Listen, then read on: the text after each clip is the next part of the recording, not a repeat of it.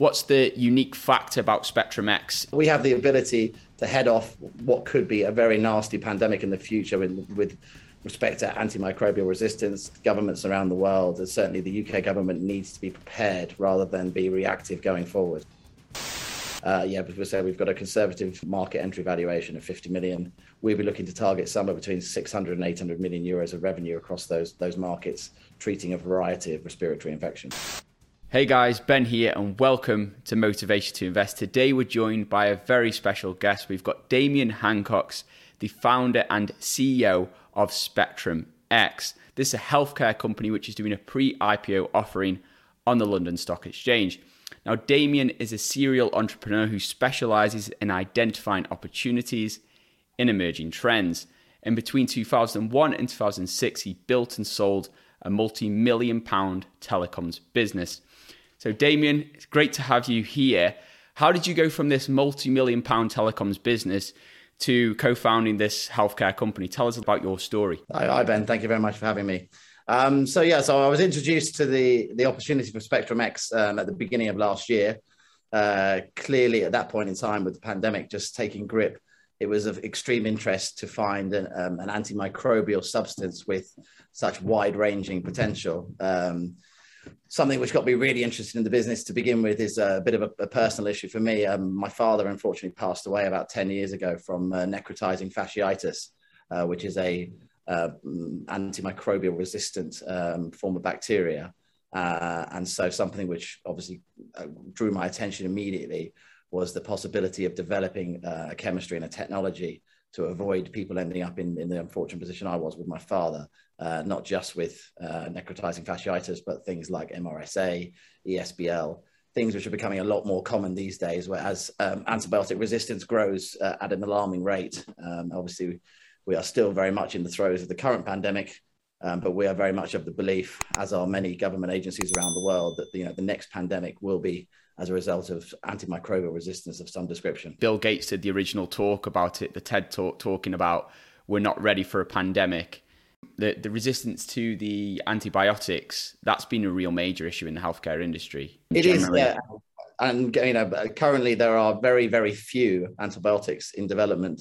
From a big pharma point of view, there simply isn't commercially viable for them anymore to be spending millions and millions of dollars developing these antibiotics, only for a year or 2 years later for the target bacteria to become resistant to that antibiotic. Looming problem for the healthcare industry in general. Let's unpack that business model. So I've read you've got a pharmaceutical side of the business, you've got a sanitization side of the business, and then you've got this patent for a formulation of hypochlorous acid, HOCl. So for the non-medical viewers watching, can you give an explanation of what's so special about the formulation you guys have got, and obviously generally about HOCl? Absolutely. So, hypochlorous acid is more or less the reason that human beings are still alive. It's the backbone of the human immune system. So it's the chemical which your white blood cells release within the body to fight off pathogens. So without it, many more millions of people would have died across the span of time. The unique thing about the formulations that we work with is that we have an end product finished patent available. So in the same way that you can't patent water because it's naturally occurring, HOCl in its generic form is also naturally occurring and therefore unpatentable. So with our partners in the United States, they've been working for almost 30 years with the chemical formulation, and have now come up with various different unique patentable formats of the chemical, which obviously allows us the IP protection to invest in commercializing the various different formulations. As you mentioned, we've got a sanitization sector of the business. We've got an NHS approved hand sanitizer, which is already being used in 2 hospitals at the moment.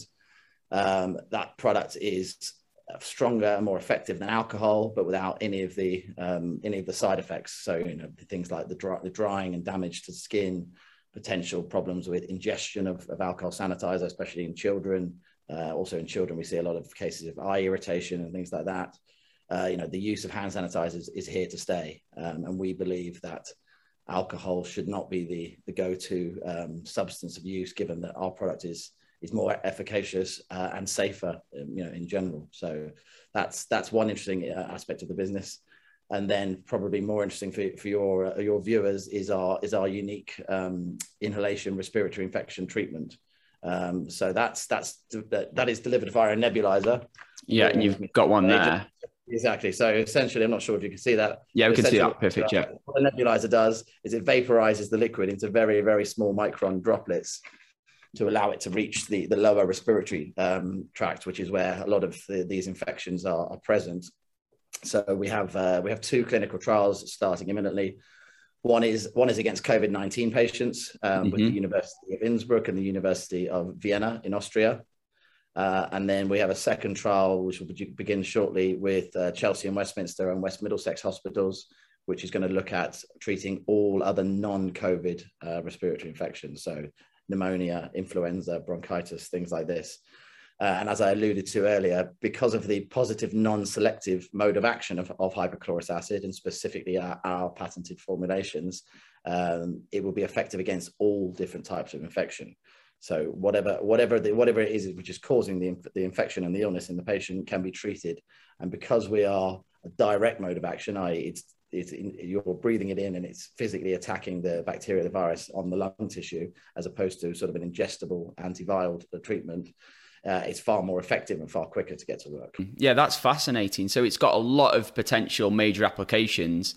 Sounds like you guys are going to save us from the whole pandemic and many more to come. Well, we would hope so, yeah. I mean, so the product can be used as a treatment, but it can also be used as a preventative. So, if the way you become infected is generally from a build-up of viral load. So if you're constantly, using the nebulizer on a daily basis, you're reducing your viral load to the point where it becomes far more unlikely that you're going to become infected or infectious. So yeah, it could have a key role to play in preventing the spread of infectious diseases, particularly respiratory infection. Yeah, sounds fascinating. And with the hand sanitizer, I've got a lot of friends that work for the NHS. They're having major issues with the alcohol-based hand sanitizer, hand drying, a lot of dermatological issues. Listen, for nurses, for doctors, for surgeons, their hands are the most important tools they have. So with the constant overexposure to alcohol that we've seen since the start of the pandemic, as you see, you're starting to see healthcare workers with psoriasis, eczema, all sorts of pretty nasty skin conditions, which are being caused by continual exposure to alcohol, which is just damaging the dermal layer of their skin. HSCL actually eradicates bacteria to allow skin to heal. So it's actually a healing product rather than a damaging product, which alcohol is. Yeah, fascinating product with a lot of potential applications, massive healthcare market. Talk to us about this offering then. So you're doing is it pre-IPO offering, then you're doing an actual listing? So we're planning the listing in Q4 this year. This year? Yeah, so we've had open total pre-IPO round of 8 million. We've filled roughly 6 million of that to date. And we'll be raising a yet to be confirmed amount at IPO. And then obviously we've got significant milestones we're looking to achieve with that trial data, which will allow us to make applications for emergency use authorizations to both MHRA in the UK and to EMA in Europe. Okay, so what are your plans for raising this capital? Are you planning to roll out a variety of different products like the one you just showed me at scale? Absolutely. So we are almost finished with phase 1 of the construction of our production unit in the northwest of the UK. That phase 1 will be for the production of our hand sanitizer. So previously we've been importing the product from our partner in California. So hopefully by week 1 of November, that production unit will be up and running, so we can start rolling out to a larger number of hospitals as well as schools, prisons. We have a very large target audience for the sanitizer.